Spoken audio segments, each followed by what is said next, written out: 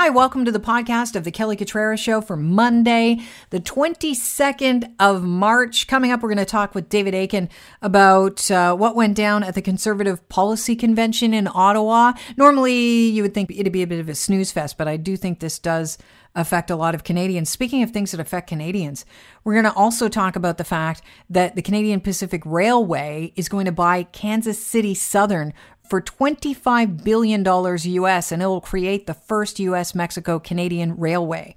What does this mean for our economy, and even more so for a pandemic recovery? But first, now we are climbing the ranks as far as world vaccination goes. We've gone up from 51, which was dismal, to 21. But any way you slice it, the Liberals are trying to make this not their problem. Like, this is not about them, the fact that we don't produce vaccines here in Canada. Prime Minister Justin Trudeau has blamed everyone for Canada's awful vaccine procurement process except for himself. In fact, he has gone so far as blaming Brian Mulroney. Brian Mulroney was in power from 1994 to 1993. I mean, I say 18 because it feels like it was like that long ago.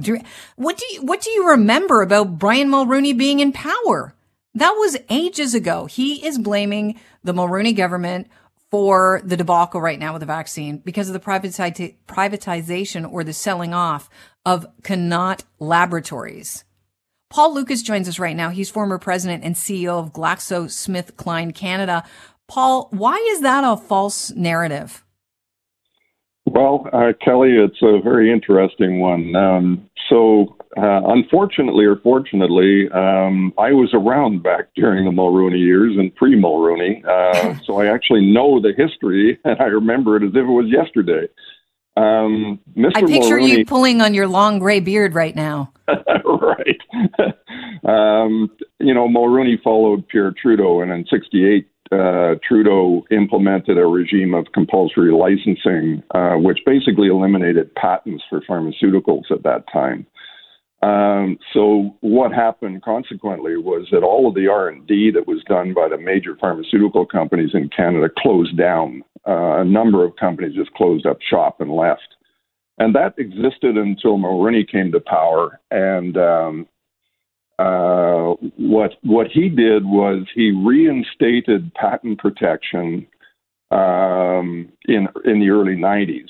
And that led to a significant increase in R&D investment in the country. In fact, it was about $100 million a year when Mulroney came into power. And a few years later, the industry was investing $1 billion a year. So it skyrocketed under the Mulroney years. And the Connaught story is somewhat misleading, as have most of the excuses that the Trudeau government has used through this whole vaccine debacle. Connaught Laboratories was independent. It was actually Pierre Trudeau that nationalized it. The Canada Development Corporation took it over, and they ran it. And unfortunately, like most government-run industries, it got into trouble. It wasn't doing very well. It raised its prices in order to try and survive. It was having manufacturing problems. It wasn't well managed. And Mulroney, as part of his privatization initiative, actually privatized it.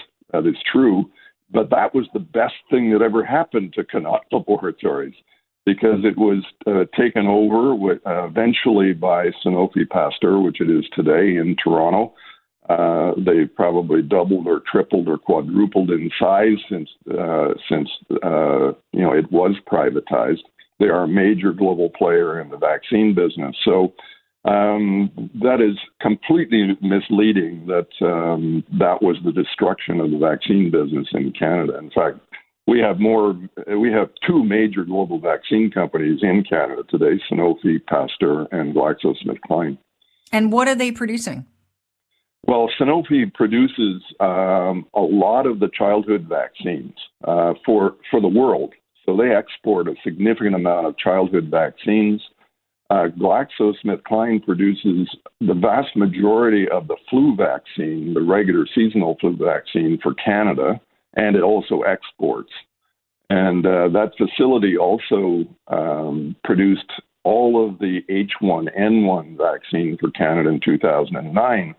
And so Minister LeBlanc, I remember that's how I got involved in this whole issue. I couldn't take the misleading statements anymore, but Minister LeBlanc said back in December that Glaxo had closed its vaccine manufacturing facility during the Harper years, which was absolutely not true. It's still there. It's still a very productive facility. So you're right in your intro. The Trudeau government has blamed just about everybody for their lack of planning ability to get us enough vaccines so that we aren't number 21. And 51 was terrible. 21 is terrible. Yeah. We are a G7 country. We shouldn't be in this situation. Many more people have died than should have. And many Where more should we be, in your opinion? In my opinion, we should be in the top 3. Wow. Now, we experienced H1N1. We produced the vaccine for that pandemic. We experienced SARS. We learned from those epidemics and that pandemic, but we didn't use the learnings this time around. We should have done what Taiwan did, for example, which is they learned from SARS. We should have had a terrific plan. We should have gone to the global manufacturing or companies, and we should have offered them whatever, $50 a dose to buy their vaccines. And that would be a drop in the bucket compared to what we've been spending on our economy and so on to prop it up. We should have done that, and we should have jumped in with the United States and put money into the development of the vaccines, which Canada did none of. We didn't do any of that. So, Paul, what I'm hearing from you is, first of all, that the blame should lie on somebody's shoulders. I'll ask you who exactly squarely that would be in a second. But I'm also hearing that as far as research and development goes with the pharmaceutical systems and the pharmaceutical industry, rather, that this is a situation where Trudeau is trying to erase the sins of his father. It's sort of like a revisionist history. It is. It's very interesting. It is revisionist history, and none of what he has said politically has been true. I mean, the Mulroney story was not true. The Harper story was not true, and in fact, it was Prime Minister Chrétien who could have continued what Mulroney started and continued to allow the pharmaceutical sector to build and thrive. But that government was tied in with the generic sector, and particularly Barry Sherman, interestingly enough. So they supported the generic sector to the detriment of the innovative sector. And when Chrétien was first elected, he promised to dismantle the patent legislation in Canada. And it was only the Quebec wing of the party at the time, along with Minister Manley, who was the industry minister at the time, prevented that from happening, because that would have been a complete disaster. Okay. So the Chrétien government continued to not be supportive of the industry. So before I ask you the big question, and I'm sure I think we can all surmise where you're going with the answer to my question, but isn't this a dangerous position to lean into for the Trudeau government? Because by admitting to the fact that, we have a problem with our vaccine procurement, but it rests on other people's shoulders, his government failing to, by admitting he knew about the wrongs that were done, his government is failing to undo the wrongs. So it would lie squarely on his government's shoulders, the responsibility, no? Yes, at the end of the day, that's true. I mean, there are a number of parts of the government that are at fault here. Clearly, the Health Canada is. Public Health Canada is, and the Liberal Party is, and the PMO is.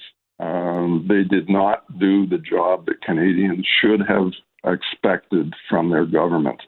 They had the opportunity to do it, and they didn't do it. They should have learned, and they didn't learn. I mean, and the story is extensive. We could spend hours at this. Yeah. But, okay. Since we don't have hours, we only have like about 30 seconds or less left, Paul, together. If we should be number 3, but we're 21st as far as the rankings of global vaccine rollouts are concerned, whose shoulders does the blame lie on? Well, the leader always has to take the responsibility and the accountability, and so it lies squarely on the shoulders of the Prime Minister of Canada. He is our leader. He is responsible, and he is accountable, and he needs to take accountability for this and stop blaming everyone else, because he is engaged in revisionist history. He is pointing a finger inappropriately at many other groups. Paul, it's been a pleasure having you on once again. I appreciate your time as always, and hopefully we'll talk to you again soon. Okay, Kelly. Thank you. We all want a green future for our children. We cannot ignore the reality of climate change. The debate is over. But a Conservative government will not solve this problem on the backs of working Canadians. The answer is not Justin Trudeau's carbon tax on the poor, working families, and the little guy trying to make a go of it. Erin O'Toole on Friday night, that's what he had to say at the convention for the Conservatives. And the Conservatives decided to vote down a resolution to add language to the party's policy book saying, we recognize that climate change is real. The Conservative Party is willing to act. When I first read that headline out to my husband, he said, you're talking about the Americans? I'm like, no, I'm talking about the Canadian Conservative Party. We both couldn't believe it. And, I don't mind tipping the hand here. I don't know if I should, but he's a conservative, the guy I'm married to. I'm more of a centrist, but he was floored by that. David Akin joins the show right now. He is Global's chief political correspondent. Hey, welcome to the show. Good to have you on, David. Hey, Kelly, good to be here. Yeah, a bit of a fun weekend on the climate file, wasn't it? Well, yeah, tell me about it. What's the goal of the policy convention? I ask you that question without hoping that we're going to bore people to death. But what is the goal of the policy convention? That's an important issue because there have been conventions from any party, conservative, liberals, etc., over the years, in which the party, the members, the so-called card-carrying members of the party, vote to do X or Y, and the leader can sometimes ignore what the party has voted on. I mean, here's an example. The Liberals, way back when Paul Martin was the PM, I remember going to a Liberal convention, and it was at that Liberal convention that Liberals said, let's legalize pot. Martin ignored that. Now, of course, Justin Trudeau would eventually follow through in that, but, Paul Martin could ignore that particular wish of the party. And over the years, Stephen Harper from time to time would ignore something that Conservatives had voted to do.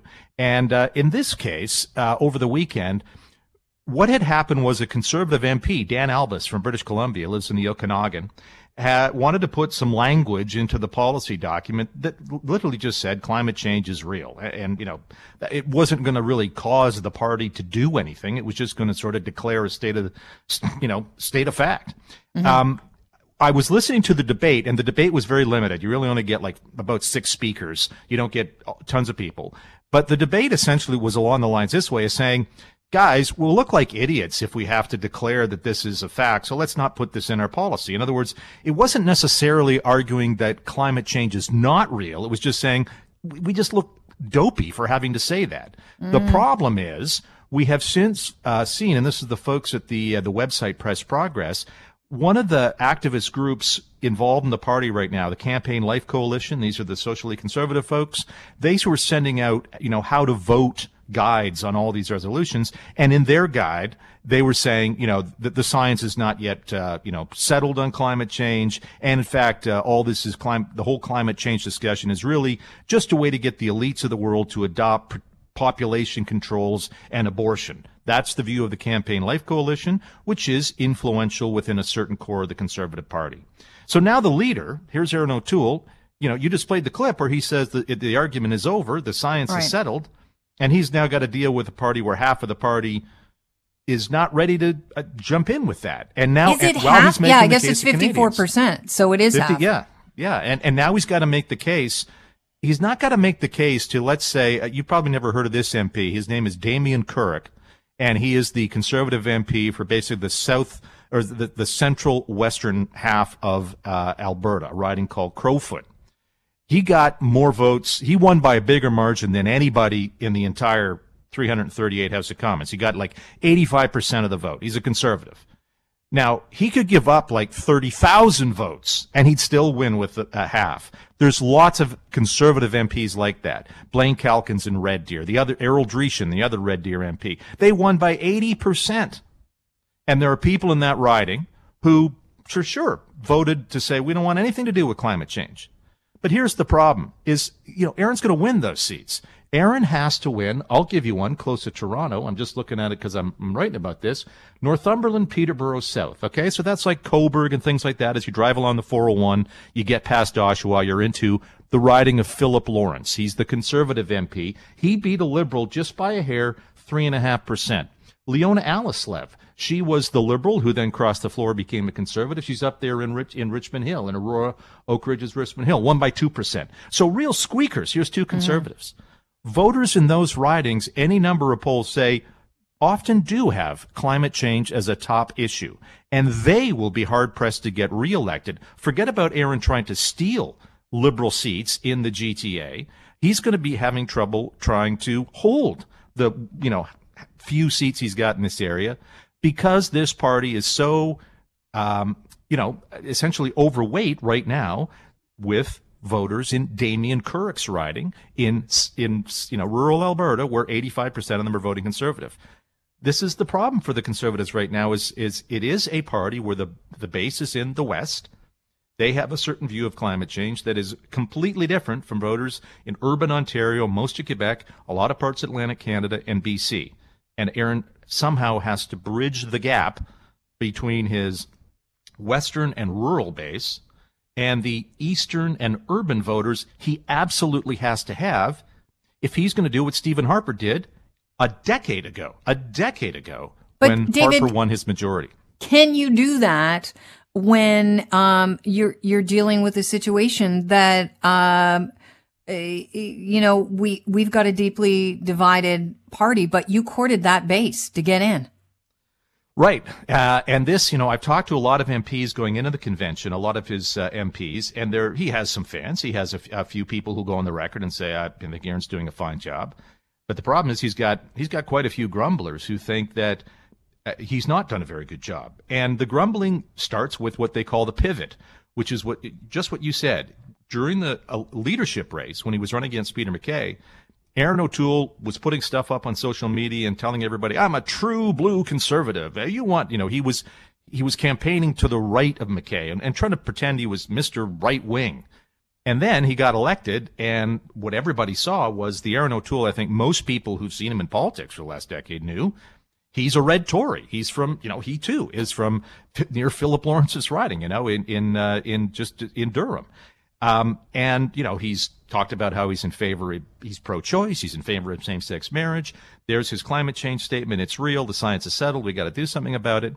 And there are some in his party, both MPs and grassroots, who are nervous. They said, we would have just voted for Peter MacKay if that's what we wanted, was a red Tory, and that Aaron O'Toole sold people a bill of goods. So he's got that to deal with. And then he's got Conservative MPs who go on these talk show panels and they get asked, well, what's your climate change policy? We're getting rid of the carbon tax. Okay. And you'll replace it with?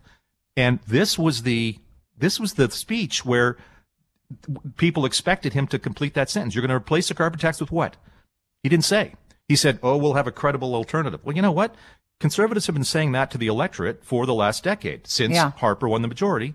And as O'Toole himself said in that speech, we can't expect to continue to put the same ideas in front of the electorate and have them come to us. We've been doing it now. There's 4 leaders since Harper, and a couple of elections. Trudeau's just going to keep on winning.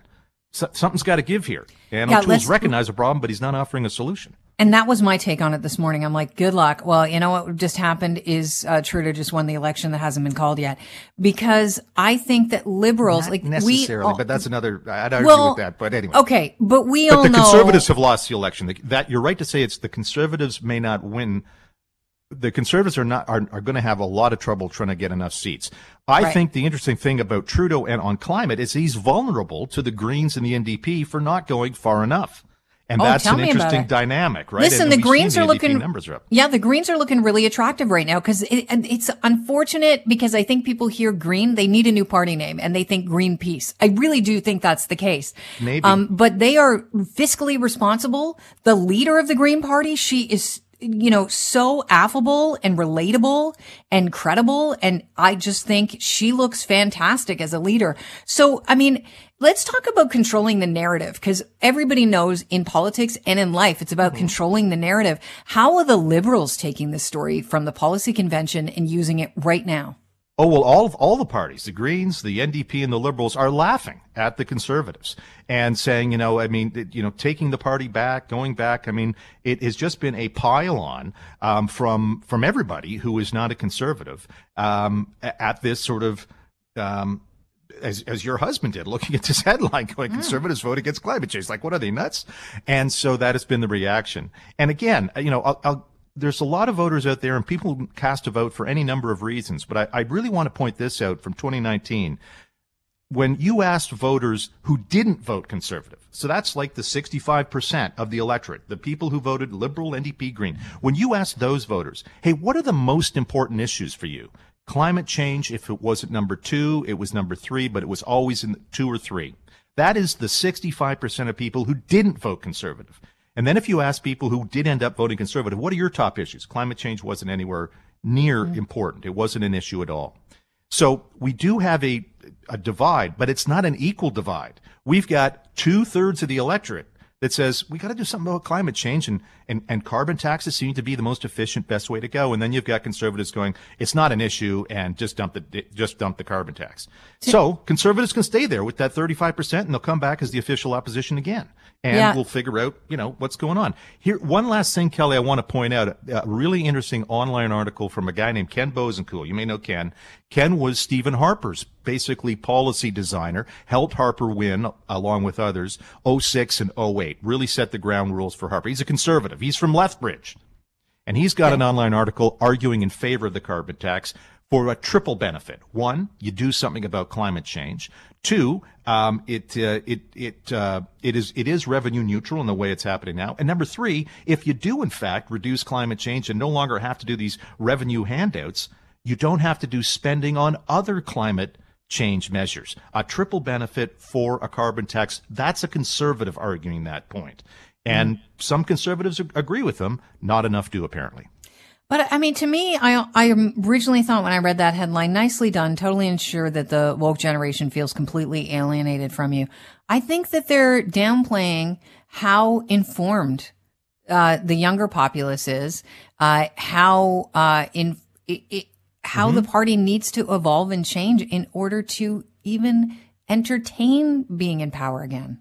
So the younger population, probably like a lot of us, not just younger people, are probably going to read the first screen that shows up on their phone, right? Yep. So they're not going to scroll down 3 or 4 screens where you get the fine print about the Conservatives. They'll just see the headline, Conservatives vote against climate change. Okay, and that's it. For a lot of millennials, younger voters, that's all they need to know. These guys are dinosaurs and climate change not voting for them. Now, why is that important? Well, guess where millennials are living these days? They're back to living with mom and dad. Why? Job prospects. We're in a pandemic. I'm locked down. And where do mom and dad live? They live in the suburbs. Conservative ridings.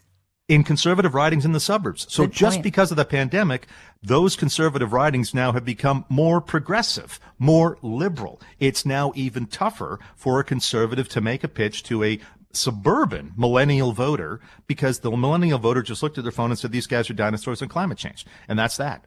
So it's going to be, I think a difficult thing for O'Toole to do. O'Toole, to be honest, I had heard some rumors from conservative sources ahead of the convention that O'Toole was going to announce a program in which he was going to price carbon.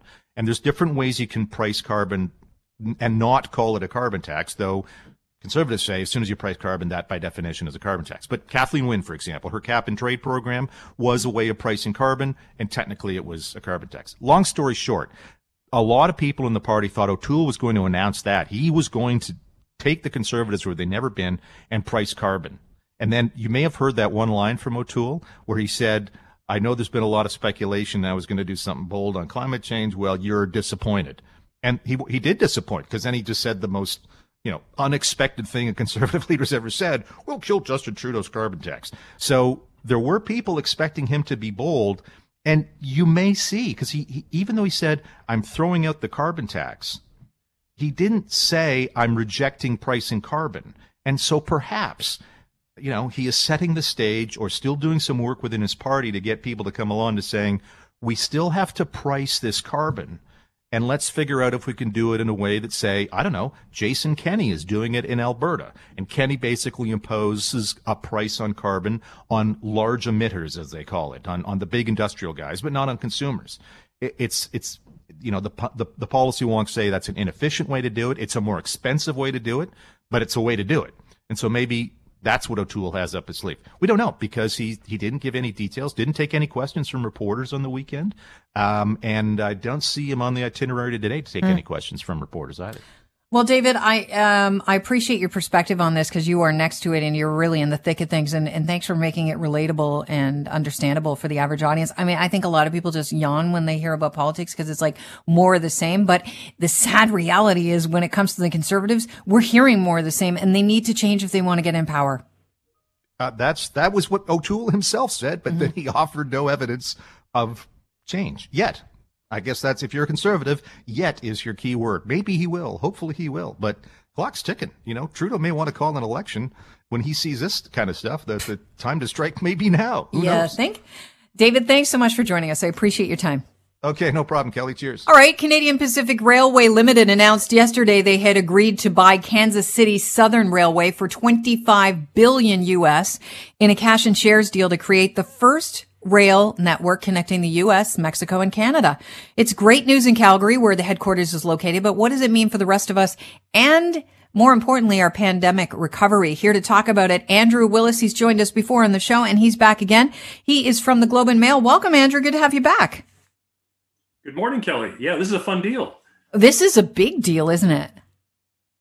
It is. And it matters a lot to Canadian businesses, because as the pandemic has shown us, supply lines are really short, and trade is really linked across the borders. And if you don't have clean supply lines, it's really difficult to provide groceries, to provide auto parts, to keep the economy humming. So the idea behind this transaction is, as you said, is to link up Canada, the industrial heartland of the States, and then down into all the factories and all the energy sources that are in Mexico. And at the moment, CP Rail, which has been moving goods across Canada for over 140 years, they can't get any further south on their network than Kansas City. Now, Kansas City Southern, on the other hand, as you can guess by the name, all their rail lines start in Kansas City and head south. So into Texas, and then from there into Mexico. The bulk of this company's operations, the bulk of their sales and profits, they come from railroads in Mexico. So what CP is trying to do is create one unified network that covers the whole North American continent. It's an ambitious plan. You said the cost up front, it's $25 billion US, so it's a huge commitment. But the strategic logic makes all sorts of sense. Is this a done deal, or is there any way that the Americans can push back against this? It is not by any stretch of the imagination a done deal. I mean, when we say the logic is really obvious, 3 times in the last 20 years, CN and CP Rail have tried to buy big U.S. rail networks. 3 times those deals haven't worked out. U.S. regulators are really concerned with consolidation. They feel that as railroads get together, rather than getting more competition, you get less. Customers get charged more to pay for these deals. And there is there is evidence to back that up.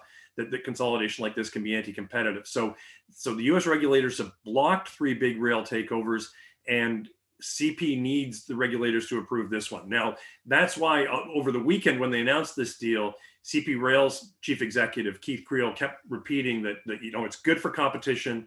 There's customers won't lose a supplier. They'll get a more efficient railway. But it is not assured that the U.S. regulators will sign off on this one. And look, we haven't heard yet from the U.S. railways. There could be another bidder for Kansas City Southern. I doubt it. It's a pretty high price. But no, this is going to be a very interesting transaction. How much did that U.S. Mexico-Canada agreement facilitate this new deal? It was huge. We all talk. We're all looking back at Donald Trump with a different lens now that he's out of the White House. That trade agreement, as contentious as it was at the time, Kelly, it did give all these producers certainty on trade across borders. So if you're in the auto industry, if you're in the petrochemical industry, if you're any manufacturing company in Canada, you now know that you have the freedom of the borders for the length of that trade agreement. So that certainty is enormous. That's why people can now make plans on, where they're going to source parts, where they're going to do production, and CP Rail can make plans on how they serve those customers. So yeah, this transaction doesn't happen but for the certainty of that free trade deal. When you talk about pandemic recovery, how important is this to pandemic recovery? Because I was just thinking, with airlines not flying the same way, we don't have as much cargo being put in the holds of, the passenger flights have been going up back and forth because they're just not happening. Is this important? It's hugely important. When you talk to CEOs in Canada now, Kelly, they're all looking past the pandemic. They are thinking, they're preparing for an economy that's going to be growing strongly in the next 2 years, partly bouncing back from the terrible year we had last year. They're looking at making their operations more efficient. They're looking at consumers buying. They're looking at companies spending to ramp up operations. They're looking at bigger investments in tech. The railways are a big part of the recovery story. So look, you and I are still struggling with recovery from the pandemic. There's lots of concerns about the variants and maybe even one more lockdown. But for CEOs and for companies like CP Rail, they're really gearing up for a very, very quick recovery. Latter part of 2021 and into 2022. So that's the mindset of CEOs. And frankly, that's really encouraging. That's why the stock market's rallied. There's an expectation that the economy is going to come back. And, you and I in the trenches, we should need to keep that in mind, that better days are ahead. At least that's what the stock market and companies like CP are trying to tell us. Yeah. And I don't know. I have the feeling that better days are ahead anyways, because I don't know about you, but I don't go out very often. But when I do go out, there's several train crossings around where I live. And I am always stopped at them. And it seems like the freight cars, the freight trains are getting longer and longer. And all I think of as I sit there and wait is, well, this is good news for the economy. This is good news for the economy. Now, the other part of that, and this is another discussion I've had in the past, is just around how much oil is moving on those freight cars. That's the other thing. Pipelines don't get built. Therefore, railways become a more important source of moving energy around North America. CP's benefited from that. But yeah, no, the fact that there's long freight cars that you're sitting there waiting in your car at a crossing, it's a good sign for the economy. We're shipping a lot. We ship up a lot of stuff from Mexico, but what do we ship to Mexico? Is there anything going the opposite direction? Or is that just a question Absolutely. So we're sending raw materials down to Mexico. So Canadian lumber, Canadian oil, Canadian petrochemical products. And there's an awful lot of manufacturing that's taking place. And, we've talked a lot about how factories have closed down in the industrial heartland, especially in Ontario. It is true. Having said that, there's been big investments recently by the automakers in electric cars in Ontario. Those electric cars, once they're made, are going to get back on trains. They're going to be shipped all over the United States and into Mexico for consumers there. So no, the fact that we have these free trade agreements does recognize that the three economies, Canada, US, and Mexico, they are now inextricably linked, and there's going to be lots of trade back and forth across the border. And but look, we should all be concerned about creating industrial manufacturing jobs in Canada. They're critically important to be at the top of that food chain. For sure. Andrew, I want to thank you for your time. It's always a pleasure having you on the show. Thanks, Kelly. Take care. All right. Thanks for tuning into the podcast. Don't forget, we wait for you daily. All you have to do is click subscribe and we'll be in your inbox. And if you want to listen to the show live, 3 hours starting 9 a.m. till noon, you can do that anytime on your radio at 640 Toronto or online at 640toronto.com.